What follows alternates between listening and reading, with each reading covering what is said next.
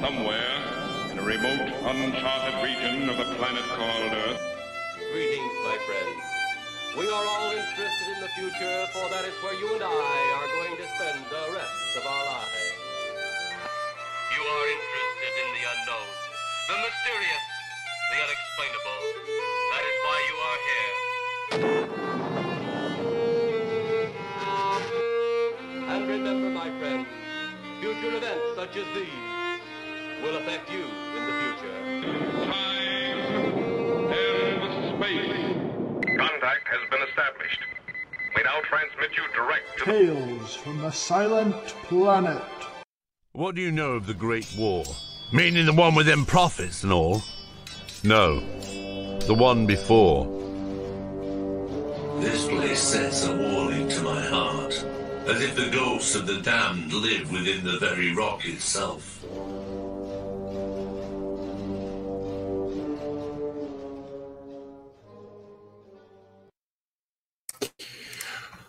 Well, welcome to Tales from the Silent Planet. I am your host, Daniel, and I am here joined by the author of The Tomb and the Revenant, the book that we just saw a trailer for, Herman P. Hunter.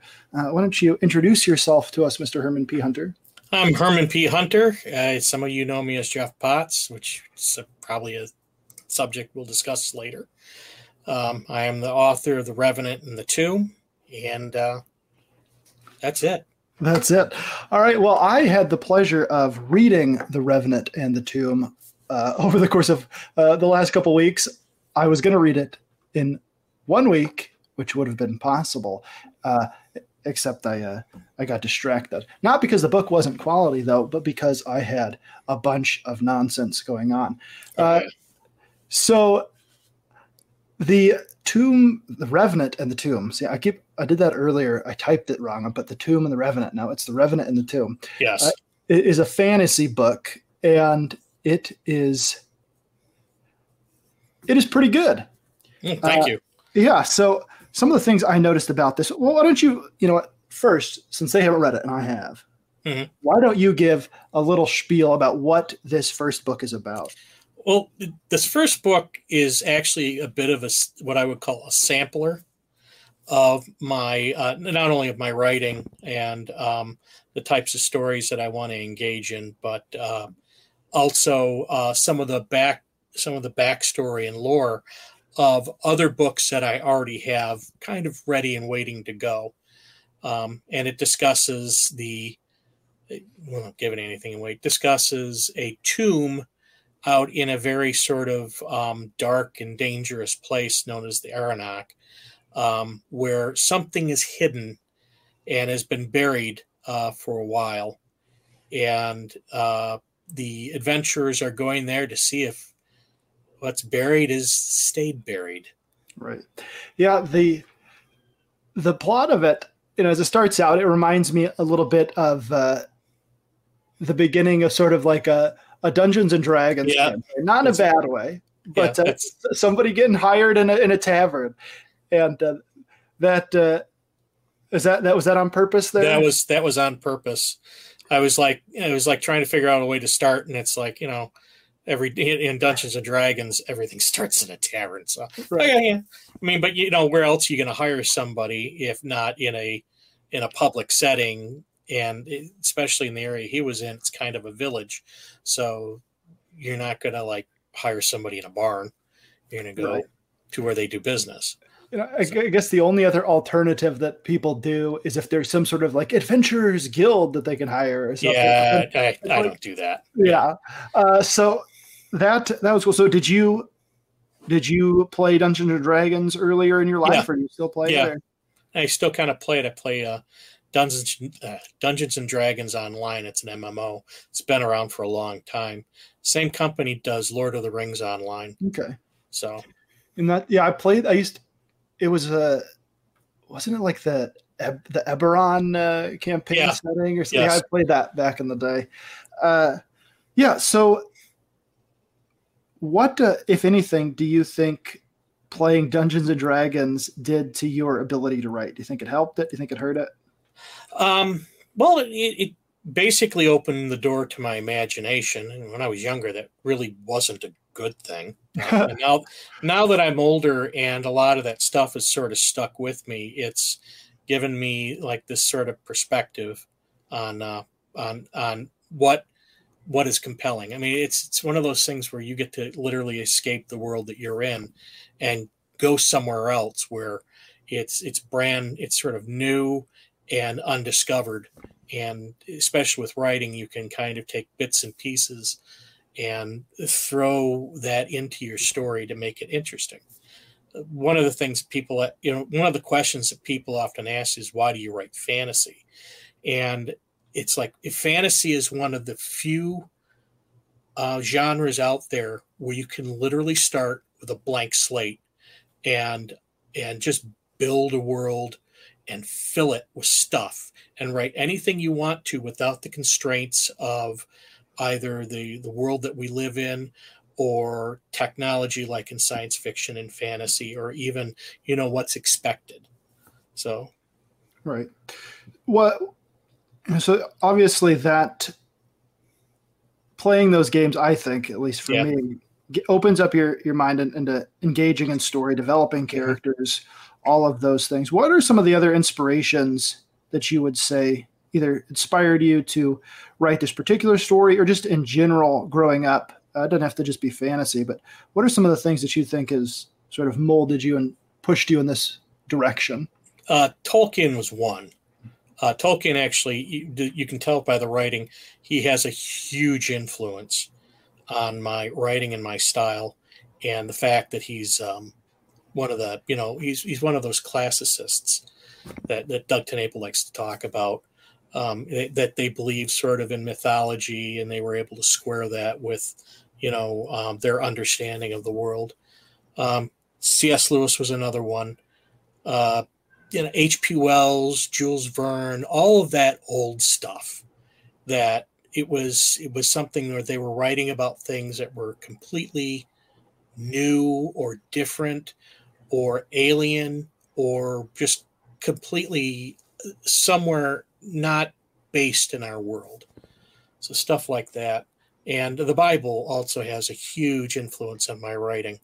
As a matter of fact, I've come to define my stuff as Christian fantasy. Okay. So what do you think distinguishes fantasy from what makes something specifically Christian fantasy? Well, I mean, I use the term Christian fantasy for lack of a better term. It rolls off the tongue, I think, a little bit better than Judeo-Christian fantasy or Christian-inspired fantasy. But I do include, bits and pieces from the Bible, sort of weave and integrate them into the story. For example, Helcedric he's a holy warrior, and he wields a flaming sword. The flaming sword was inspired by the sword the angel that guards the gates of Eden uses to protect and guard the Garden of Eden. And of course, the holy warriors was well-known trope from the Middle Ages. So little things like that. And he wears a vest, he wears a jacket. And the name is escaping me right now, but it has golden script on it. And the golden script is a lettering that nobody knows, but it's a divine script. And he talks about in the book, that the word is both the sword and the shield, which is actually pulled from both Old and New Testament, like Psalms and I think the Gospels, sort of brought together and merged into one. So I'm not actually directly quoting stuff from the Bible, but I do take bits and pieces and elements and kind of merge them in. And I think that the Bible itself gives the points and the voice of my story and the things I'm trying to say a little bit of gravitas, right, as opposed to grimdark where everybody kills everybody else and there's just nothing but politics. Yeah, the grimdark, I'm not a huge fan of it. I read the first Law trilogy by Joe Abercrombie, and Yeah.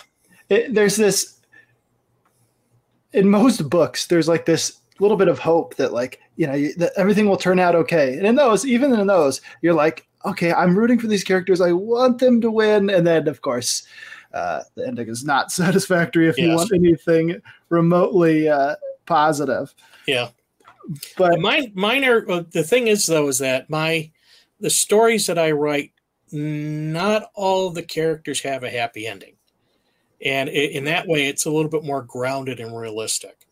So, and as a matter of fact, that's been what a few of the people who've reviewed it have mentioned, that it's a much grittier form and a much more realistic, and nothing is sort of like glossed over. So, which I'm glad that somebody caught that. I kind of like, in that way, I kind of like living in the real world where, things don't always go as everybody hopes. But that gives you stuff to talk about, like faith and hope and all that other stuff. So do you think that those kind of themes like that helps to define something as Christian fantasy as opposed to just being fantasy? Well, I mean, it gives it a grounding, and plus the ever-present, what I would call religion, even though it isn't, but the ever-present faith that's highlighted is known as the belief in the God of the West, which of course is, relates to sort of the Almighty God from Judaism and Christianity. And he's called the Allfather in the books, which is, of course it's Norse, but I've sort of included that as part of the language. Okay. Now, you mentioned Tolkien, and there was something about the writing that I thought that kind of the book that sort of reminded me of fantasy in a good way, from a fantasy from back in that kind of period, that sort of pre-1980s kind of fantasy. Like once people that read Tolkien started writing, it sort of reminded me of obviously Tolkien and Lewis, but also people like George MacDonald or some of these writers that maybe they weren't writing the epic fantasy in a Tolkien sense, but more fairies and sort of a low magic or low fantasy. Are those, you think, inspirations, or was that on purpose to write in that way? Or? Oh, yeah. I'm kind of a believer in low magic. I believe that the less you know about magic and the more arcane it is, the more interesting it is. The thing about writing is you can tell the reader too much.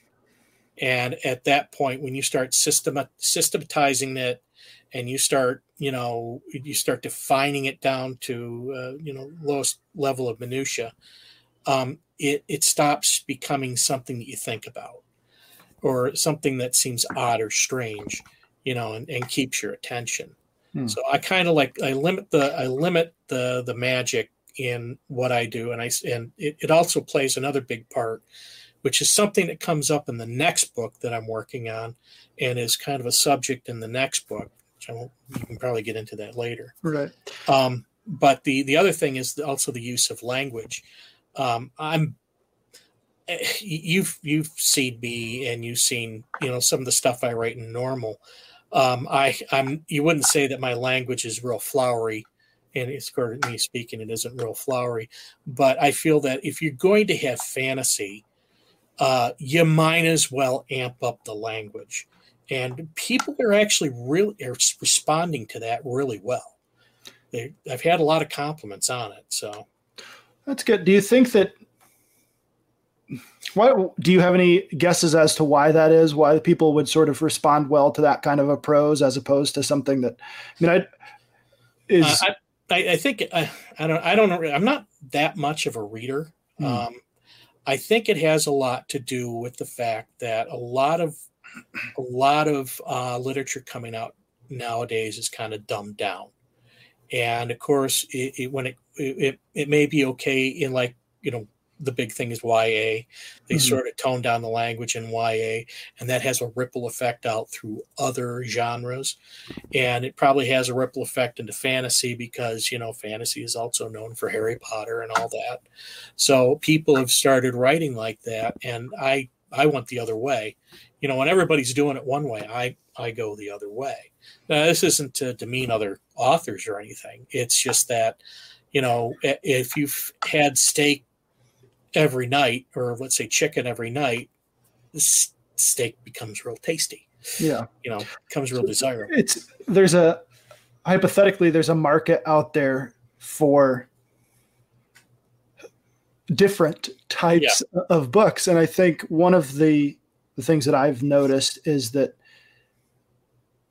the books that I've read that have been from independent publishers, self-publishing, that have really stood out to me and kept me engaged did have something different about them. They weren't just the same thing. And none of them, well, I'll take that back.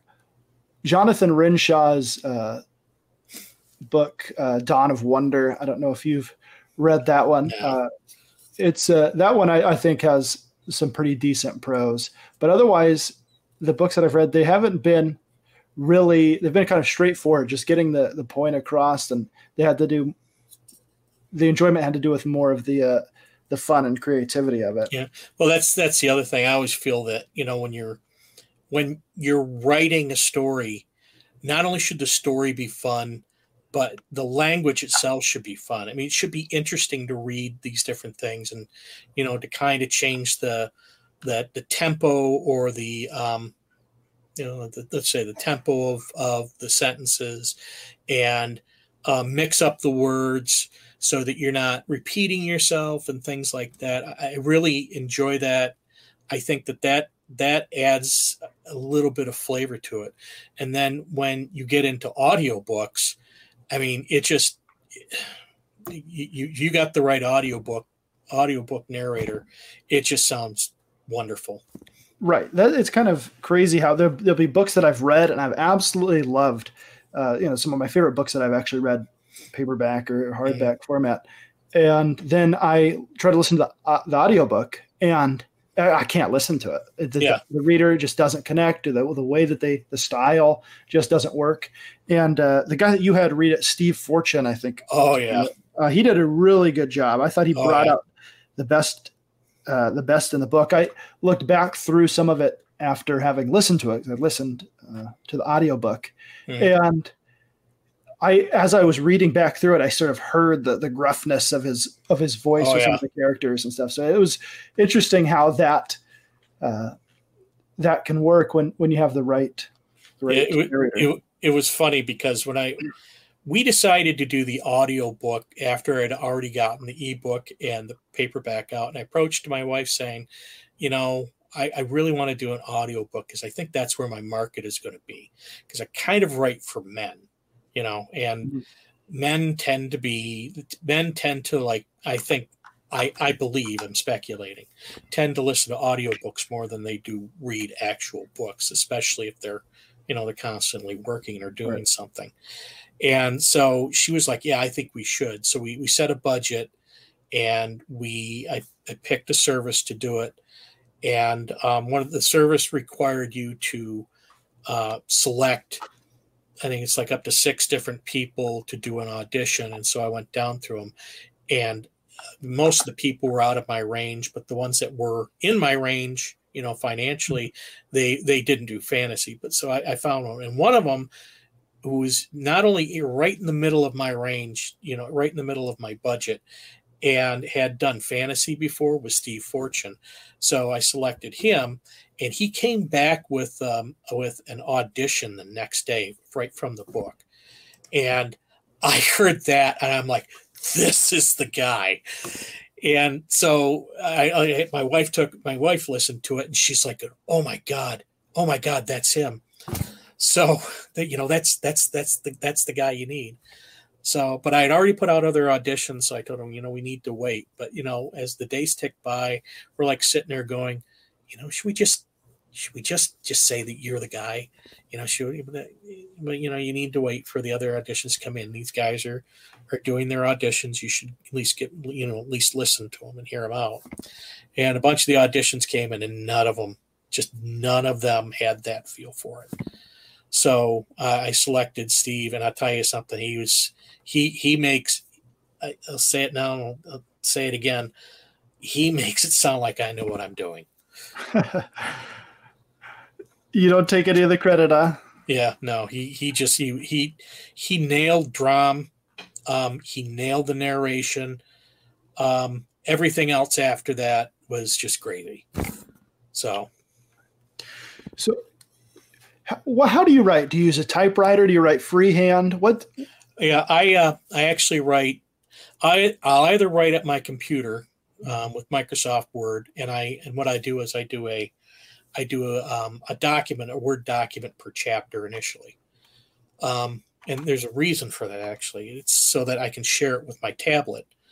And I'll often go and take my tablet and a Bluetooth keyboard, and I go to a cigar bar, which is mentioned in the dedication of the book. I go to a cigar bar, and I will sit down with my tablet and my keyboard, and I will pound out a chapter in a day.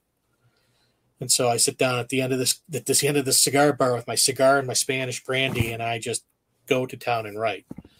So,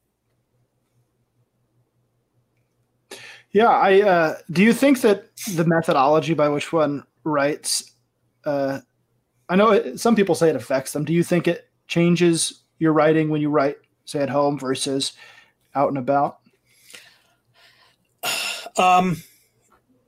It's hard to say because I've set up a ritual for me, and I think Asperger's, and it's one thing about people with Asperger's is once they have a ritual that you can't really break them of it. It's bad. So once I get into that ritual, it's like I don't want to break out of it. Mm. So that's become my ritual, and I don't ever want to break from it. But I can write just as well at home. Matter of fact, a lot of the writing that I have that's sitting out there waiting to be published was done, sitting at this desk, just pounding out chapters. So, matter of fact, one book in a series that I'm currently developing, I got that book. I think it's like 170,000 words.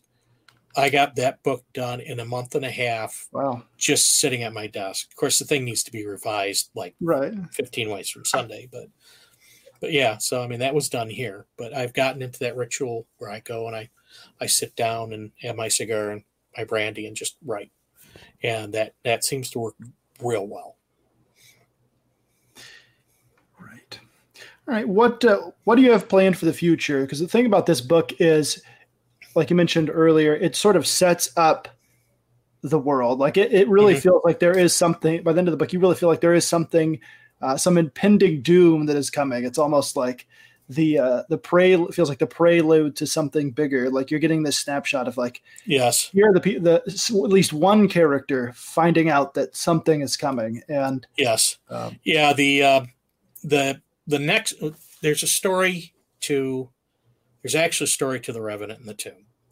When I wrote The Revenant and the Tomb, I had two other things going on. I was trying to pitch the one book that I had originally written a long time ago. I cleaned that up, and I was trying to pitch that to agents and publishers. And seeing that they required that you build like a fan base or what they call a social media platform, I had started to try and get followers. And one of the things that they tell you is, give something away in exchange for like an email address and whatnot. So I decided, okay, well, I'll write a novella that I'll give away for free. And all they got to do is just subscribe to my website and and I'll give them a PDF of the book. And it kind of gives them a sample of, how I write in the world and all this other stuff. And when I wrote the book, when I wrote The Revenant and the Tomb, I had this concept in my head for a character that was kind of a monster hunter. Hmm. And I came upon the idea because he's actually the original character I wanted to do this with is in a series that I'm thinking about doing much later. So Hal Cedric's actually a prototype of that individual.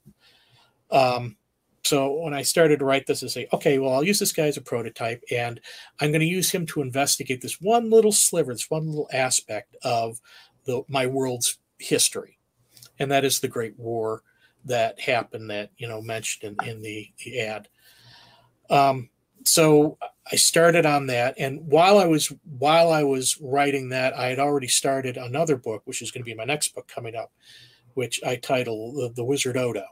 So I stopped writing The Wizard Odo. I focused on The Revenant and the Tomb, finished it, created the PDF, was sending out stuff on my social media, building up followers and all that. And I said, give me your email address and help me build an email list, and I'll give you a free PDF in return. And that was a monumental failure. I feel like these tried and true methods that worked like 5 years ago, they've just stopped cold. The way that social media is working today, it's hard to get anything out past 10 or 12 people that already regularly interact with you. And even like I know some people have success with the email list and stuff. I never check my email ever. The only time I check my emails if I'm waiting for a very specific important email. Exactly. And well, there's also a reluctance. I'm discovering that there's a reluctance to going to some unknown author's website and handing over information, even a little bit of information like your email, or going to their website and clicking on a button. So I decided that the only way I'm actually going to build fans is to actually sell a book. Yeah, and I think that's true. Not to interrupt while you're on a roll, but I've very rarely has it been that it's either word of mouth or like I tried something new, and in terms of independent books, self-published books, like I tried something new because it was on Amazon. It was cheap, or it was on the Prime Reading or something like that. And so it, sometimes people recommend me books that they've read, but basically this is what I do. Only check email to delete them. Yeah. It's like, oh no, I've got 10,000 emails, all select all unread and delete them. So going forward in these books in the same world, are they going to expand the characters, or is it going to be okay? Originally, Hal Cedric was going to be one and done. And after the book came out, I started getting people asking, so when's the next Hal Cedric book coming out? Got about 6 now. They're just approaching me out of the blue. And I'm like, soon, because one of the things I wanted to do, because I had stopped this one book called The Wizard Odo to write this Hal Cedric book, is I wanted to finish that book, The Wizard Odo, and put that one out. So that's going to be the next one that comes out, which is probably yet another publishing mistake, because if you've started one and you're saying you're going to do another book for that character, they probably expect that book to come out next. But I'm done with it. I want to put this book out. The story is very good, and it's once again kind of representative of the way I'm writing. It's very gritty, and it has several points that it tries to make. So that book is going to come out next, and I'm already in the process of writing the next Hal Cedric story, which I've tentatively called The Revenant and the Cult. So I do mention the cult in The Revenant and the Tomb. This is an extension off of that. And the other thing is it's also going to include a prologue that you want to be you want to look very carefully, or you want to read that prologue very carefully, because that is a tie-in to other books that are coming down the pike. Okay. Books I already have written. There are different characters too. All right, so you said you have one done and ready, coming out soon. Is that right? I'm revising it right now. That's The Wizard Odo. And then The Revenant and the Cult. Yeah, and that's going to be the next Hal Cedric book. That's probably a good idea. The having the naming convention be The Revenant and the something. People will associate the book and be able to spot it if they see it. I've got probably 6 or 7 chapters into that already. Okay. It will include Herodine, who's the Alani quote elf. Yeah. The Alani maid, the huntress, the one with the bow. God help me, Shad hears that I wrote a character with a female character with a bow. Yeah. So Dram's not going to be in the next one, and Tulfgear's not going to be in the next one. But I was going to have another character named Ro, who's I kind of define him as sort of Dram light. He's got a different backstory, but he's also a wilderness guy, and he's sort of one of those rough around the edges types people, which they're fun to write. Tulfgear in the book, he will be on another adventure that I've actually come up with. It might be another novella like The Revenant and the Tomb. That is another holy warrior going off into a different direction, taking on some other stuff. So I define him as my quote Black Conan because he's a dark-skinned warrior from a culture that I have in my world. Okay, so are each of these books, for the most part, obviously they're going to tie in, and there's going to be a long-term story. Mm-hmm. Each book, do you plan on having sort of a not necessarily just a quest, but some sort of self, the ending to the book is satisfactory in and of itself. Mm-hmm. Well, here's my whole vision. This started out, I kind of started going down this road. I got into A Song of Ice and Fire. Okay. And I got into a bunch of Song of Ice and Fire theory crafting groups, right. Because everybody's waiting for George R.R. Martin to come out with his next book. And so during that time, they sit there and talk about all the different elements of George R.R. Martin's books. And I'm like going, I got a lot of stories I want to tell. What would be nice if I could create not only books that were entertaining, but left bits and pieces in there for a much grander story that would allow, fans of the book to sort of kind of piece together in theory craft what's really going on. And so I touch on subjects that will be discussed in a later book. I bring in characters I create stories around characters that just show up in one book, but then have their own stories to go with it. I include elements that are part of a much grander theme or story. And I kind of want to write books that even once you're done, you still leaves you to thinking about things. Mm-hmm. So not only can you enjoy, reading the book, but it's a piece of a much bigger puzzle. So that's kind of cool. It's something I've thought a lot about is there are these series like A Song of Ice and Fire where those books are enjoyable to read because George R.R. Martin is such a good writer, but it's hard to say that you have any kind of idea of where the story will go unless you really spend a lot of time or you watch those videos or go in those forums and find what other people have said. I've certainly have never really figured anything out. Yeah. But I do like the idea of books and series tying into this larger narrative. It's something that Brandon Sanderson, another fantasy author for those who don't know, has done a lot. And as his books get further and further, then they tie in more and more.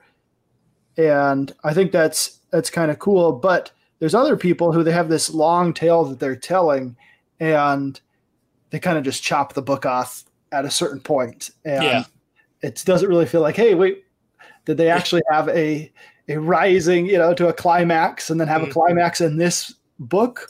And did it feel satisfactory? And I think that's one of the things that's definitely needed for a book to be enjoyable, at least for me. Well, the one thing I think a lot of authors do is that they have a very intricate world and a deep history, and then they try to tell it all in a few books. And I find, or they tried to put it all in one book, that has, that details a lot of the history and backstory. I'm not doing info dumping. I figure if I have this expansive world, it's better to do it in smaller chunks and then just kind of reassemble the pieces later. At least the reader can reassemble the pieces later or get more involved in it. I want people more involved with the history of the world. But at the same time, I want to make something that's entertaining for them to read. Right.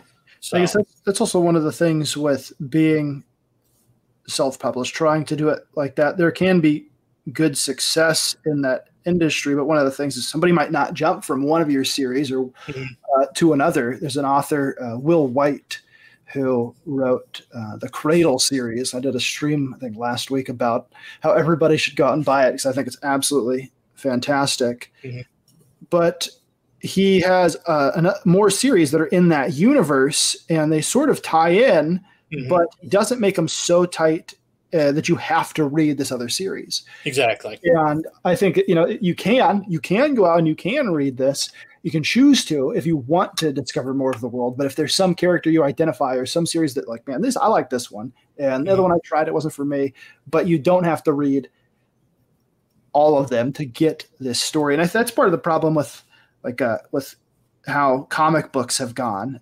You have all these crossovers, and sometimes I was reading Nightfall, the classic Batman crossover event where Batman gets his back broken, and I bought this huge compendium of supposedly all of the comics that I needed to read for Nightfall, and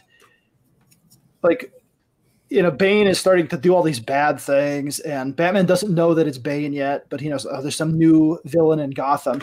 And then the next issue, Robin tells him, oh, by the way, when I was fighting Killer Croc the other day, I found out this guy that is doing this is named Bane. And I was like, wait a second, did this happen in the Robin book? And you didn't include it in your giant compendium? How about Batman does some investigation and finds out who Bane is? And it was so disappointing that I set the book down and I have not finished it.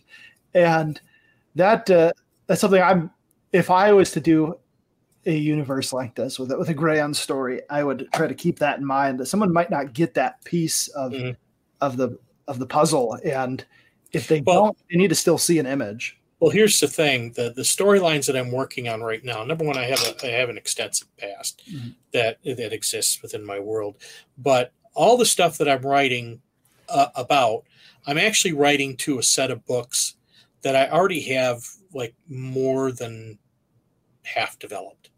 I've actually got the whole ending, but it has to do with a character named Frankie Followell, and it has to do with a second Great War that occurs in my fantasy world. And I've already started those. I actually have 3 books done, a 4th book half complete, and then I've got a book in the middle that I've got bits and dabs of. But they're actually all writing towards that series. Okay. And then that series is kind of like the pinnacle of where I want to go, at least for now. And then later on, there are other things that occur in the world that I will, hopefully, if I'm still alive, I'll be able to write about. So, right. So I'm going somewhere with this. It's not like I'm just throwing a bunch of stories at you. There's an end. There's kind of an end in sight for what I'm doing.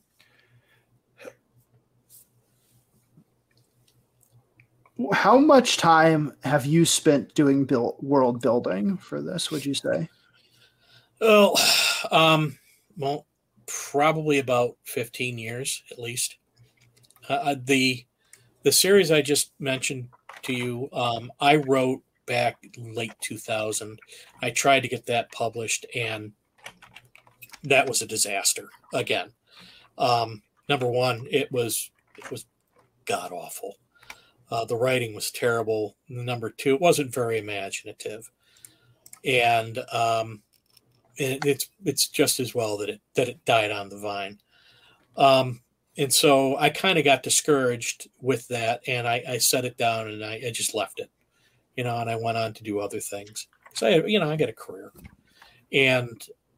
but later on I started getting that urge again, And the funny part is that when I picked up writing again, I wrote the last book for that series that kind of finished this character's arc.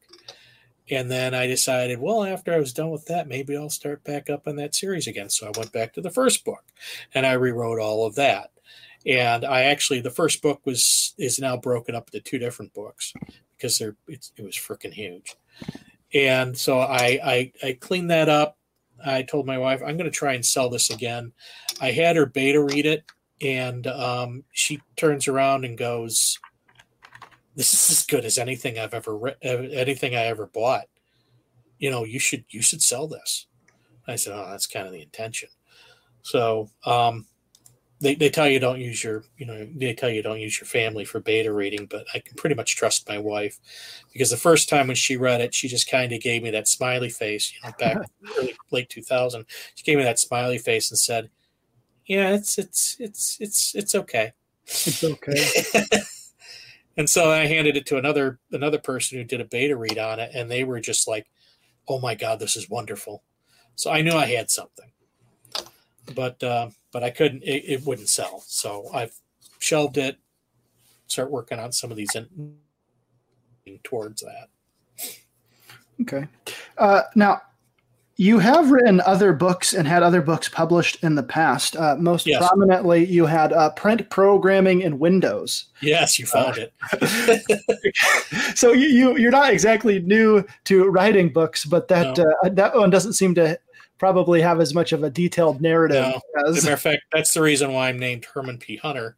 Is before I started that book, I was actually writing articles in software, and I had a few published.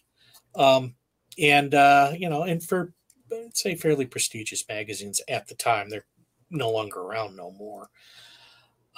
So I got approached by the one company that published one of my articles and said, "We'd like you to write a book." So I said, "Okay." So I wrote this huge book that was twice what they budgeted for.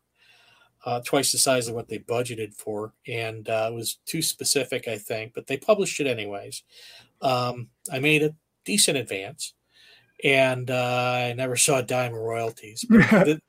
The funny part is that when I was looking at it, I was going in there, I'm thinking about, hey, maybe I'll write another software book, and then I'm noticing that there's like 2 other authors named either Jeff Potts or Jay Potts, and I'm like going, oh my God. I'm literally going to be lost.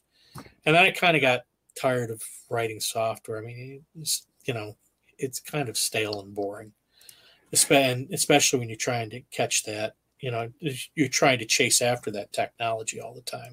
Right. You either spend all of your time writing the books, or you spend time writing the software, and it's more lucrative to write the software than the books. But so this time around, when I was going to publish something, I made sure I had a fairly unique name.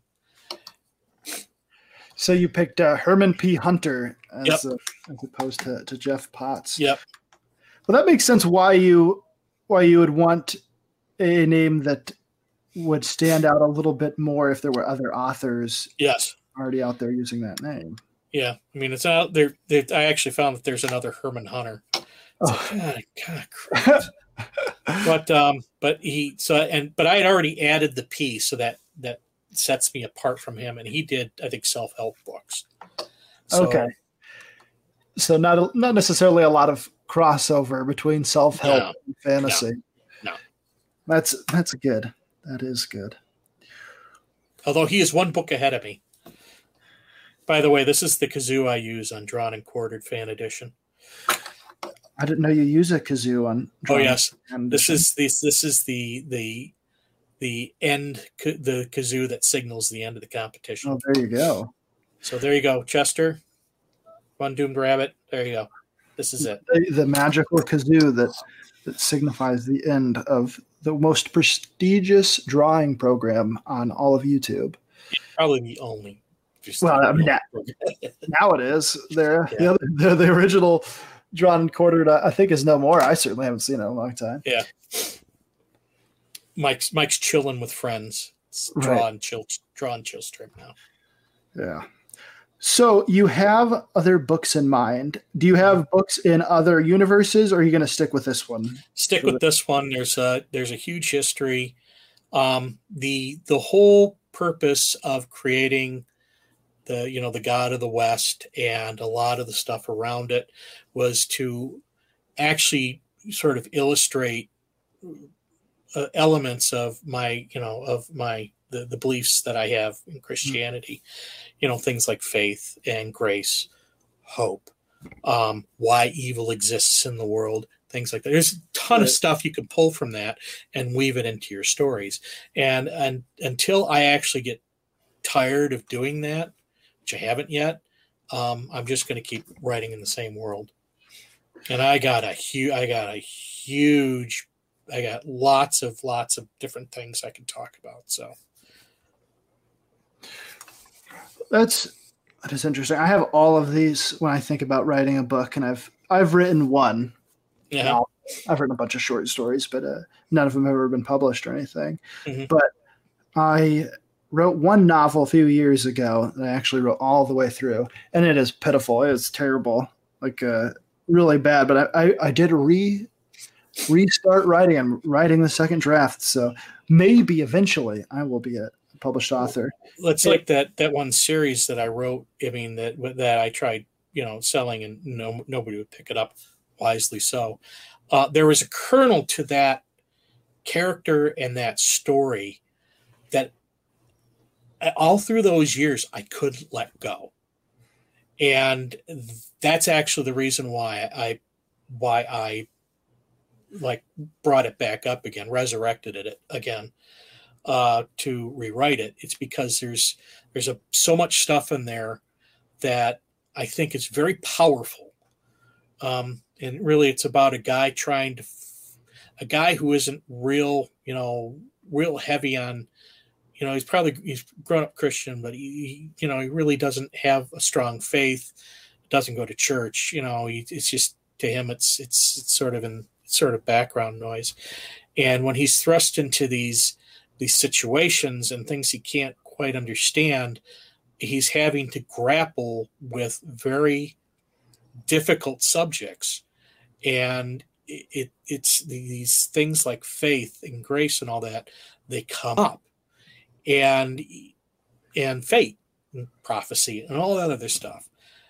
And I try and weave that in so it's like it's not beating you over the head with certain things, but it places a character in a position where he has to question stuff and has to really think about stuff. So that story is very powerful, I think. Me personally, it's my favorite, and the character is my favorite too. But I got to get there first. So you bring up an interesting point, which is religion and faith. This is something that impacts the majority of the world on a daily basis. The majority of the world is religious and a member of a faith, of a religious faith, and they are, some of them are more devout than others, and some of them are really nice people, and some of them are not so nice people. But in fiction, a lot of the time, in fantasy fiction, there really isn't a focus on characters that are sincere, devout adherents of religion. And when you do see it, at least when I see it, it's usually someone who is a bad guy, or they're sort of antagonist. And going back you'd think about something like, you mentioned C.S. Lewis earlier, and pretty much all the good, quote unquote, good characters in his books are people who have faith. Now, obviously the faith in Narnia is much different because they have Aslan, and he does appear to them from time to time. So it's a little bit different, but that aspect is pretty interesting because it's not something you see all the time portrayed positively. Yeah, no, that's one of the things that I wanted to do. I'm not a big one for shades of gray. I do use them. I would prefer to take what would be normally a good-hearted or virtuous person and put them in difficult situations where they either have to question their faith or their beliefs, or they have to live by them and deal with the outcome. Yeah. And I'll tell you something, that's way more fun to do. Or even like in the case of Frankie, this one character, to not be real strong with any belief whatsoever. And to have to kind of grapple with that when you're forced into a situation where you're dealing with things that are really, back in your world didn't exist, but now they're kind of commonplace. And you don't know whether you should believe this, whether you think you've gone insane, or whether you're on the right track as far as your belief. That's more fun to do, I think. And it like I said, it leads people to believe, or it leads people to think about these things. And even if you don't believe in, let's say, Christianity or a God, it's something that you can pick up, read, and kind of say, that's an interesting point, or something. It's something interesting to think about. I don't necessarily have to believe in God, but it is something to kind of, just kind of think about and toy with in my own little belief or set of beliefs. Right. So as we wrap up the show today, what would you say to someone who's maybe on the fence, listening to this somewhere in the future, or maybe even the past? What would you say to them to get them to buy your book, The Revenant and the Tomb? How would you sell it to them? I'd say like begging and pleading. I don't know. On the spot, sell it. Yeah.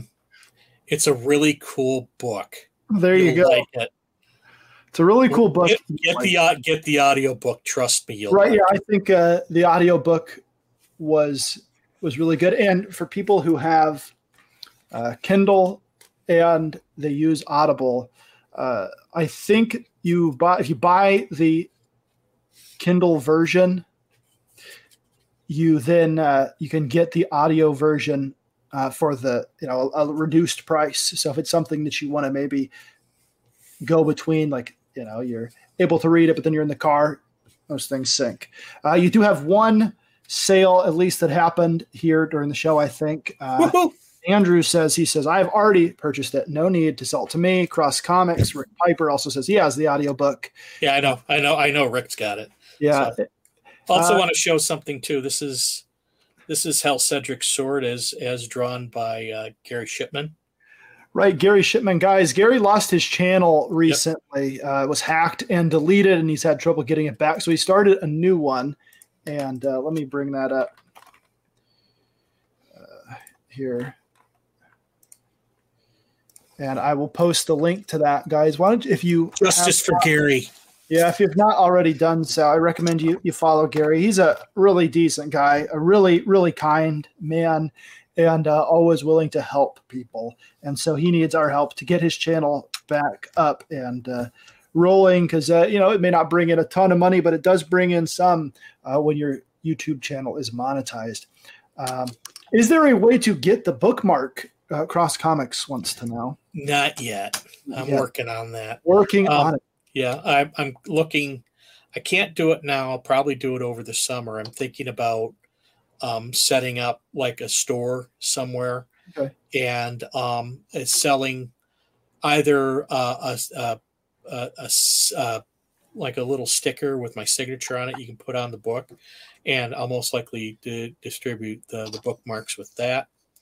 Or actually the signed book, and I'd sell it for a little bit more than what you can get it on Amazon. You'd have to buy it directly from my website or my store. So I haven't figured that one out yet. I'm in the middle of, I got to get the next book done. Right, the most important thing is the product. The actual substance. And I got people going, when's the next one coming out already?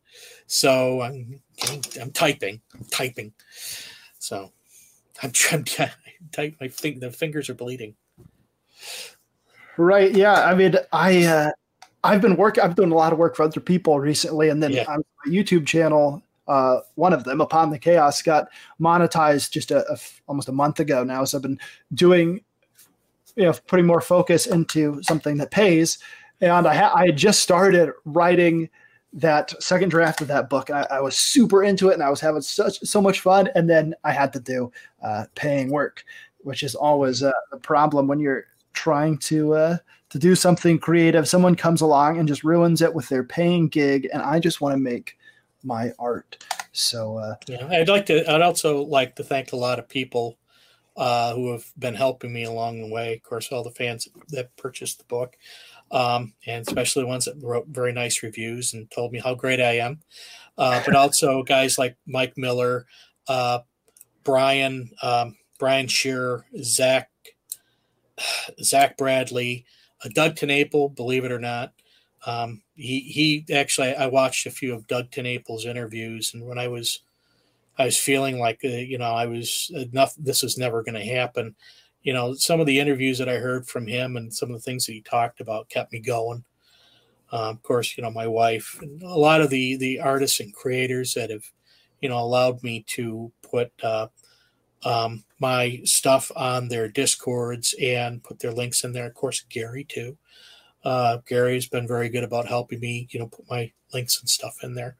And all the people within that sort of group, and even a little bit outside of the group, that have helped me push my book. Rick Piper's another one. I think one of the things that I think the internet used to be better at is sharing people's content, getting other people's stuff to people that want to see it. And the only thing we can do is try to tell people. We know people in our daily lives. We know people online that might like something that we've read, that we've watched, and just sharing it, saying, hey, man, check this out. I think you'll like it. I think you'll enjoy it. That's an interesting point, because I've seen one article and one interview, a guy named Donald Moss, who's big in the traditional publishing sphere. And he said that they figured it was something like 2/3 of the books that they sold were all done by word of mouth. And another article said it was like 90%. I kind of doubt the other one, but the one guy, Donald Moss, he was very specific. It was about 2/3, huge amount, strictly by word of mouth. So letting people know what you think is a great book, that actually sells books. Right. I know that in my life, my brother reads a lot and my wife read a lot. And so she reads a lot as well. And so they recommend a book to me. They'll say, hey, check this out. I really liked this. And even sometimes when I'm like, I didn't care for it, like, hey, just stick with it. Get through. Like, I don't know why you can connect right away, but you will. And they a lot of times convince me to read something. I'm like, I'm not so sure. And I inevitably love it because they know me and they know what I will like. Yeah. And the other thing is, support indie creators. I've been trying my best to support indie creators whenever I can, retweeting their posts and all that, or retweeting their tweets and all that other stuff of their content stuff. And of course, on DNQFE, we're now highlighting indie creators for the competition. So, we're kind of doing that part to try and bring new people in and promote their stuff and help them grow. Right. And I think we all need to do that if we ever want to get content that we want to read, because the big industry, we're not going to get it from them guys. And I think one of the things that we need to keep in mind is that those industries, the corporations, they have no incentive to take out the objectionable material that you might find objectionable. They have no incentive to do it. They don't care. Because the vast majority of people are still going to watch the thing. They're still going to buy the book. They're still going to read the comic. And as long as they are making money, at least to a degree that they think is satisfactory, they will never change it.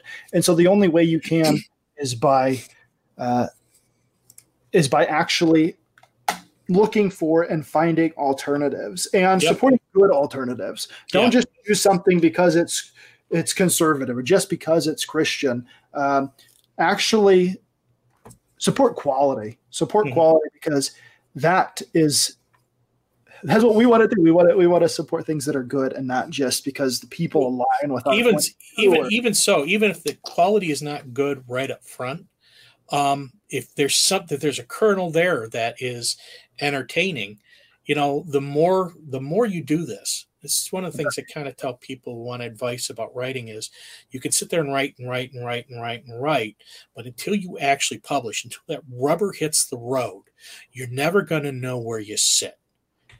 And so it's a huge amount of anxiety, but at least you'll know where you stand and you know you can improve or what you need to improve in order to get somewhere with what you want to push.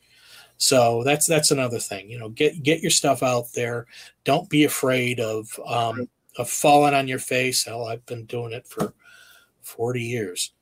So, and, you know, keep at it and, you know, let people know that you're out there. Yeah. And, putting yourself out there, actually getting a product and making it, those are things that have to be done. If you want to sell anything, you want to do anything, you have to go. But also be bold. Yeah. Be bold. You know, a lot of creators, they don't want to, you know, they kind of shy away from the publicity and the marketing of it all, but you got to do it and you got to be bold and you got to let people know that you're out there and this is your stuff and this is your story. And the funny part is I tell people when people pick up your book, they're not just reading the story, they're reading a little bit about you too. Right. And so even if you're not anywhere, even if you're not putting pieces of yourself in the story, the pictures you use, the ideas that you come up with, the words you use and how you use them, that's you. And so they're as much reading about you as they are your story. Yeah, I think people need to believe in themselves a little bit if they want to do artwork of any kind, but do any kind of art form. All right, so we have had, I think, a decent show, guys. Make sure that you go and you buy the book. It's not that expensive. Yeah, $2.99 normally. There you go. There you go. Ebook. $5.99. Typically, it's supposed to be $5.99 in certain spots, but Audible kind of charges more. There you go. But yeah, if you guys will go check that out, the link is in the description of this video as well as pinned to the top of the comments. And I thank you, everybody, for watching. Make sure that you go and subscribe to Gary Chipman's channel. Now, buy the book.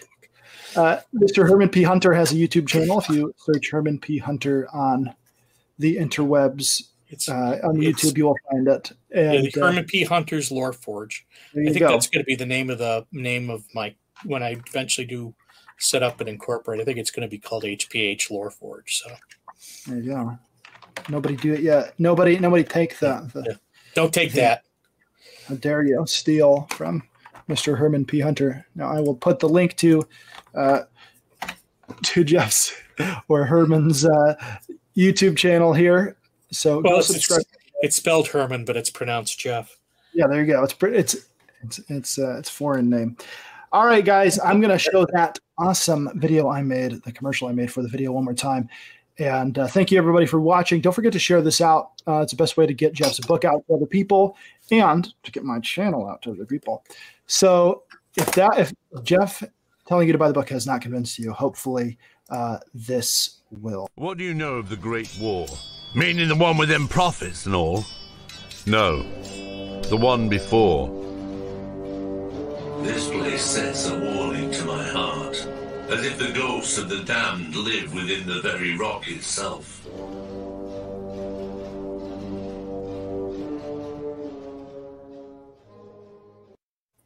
God, right. Does he sound good? Right, and I fortunately had wonderful things to work with in terms of the audiobook. There's a little bit of the snippet of the audio narrator there, Steve Fortune, for you, and some of the moments that stood out to me, I specifically went back and looked for those lines because it was part of the language and the mystique of the book that I enjoyed. Yeah. So, all right, guys, adios. Thank you, everybody, so much for watching, and we'll see you again next time.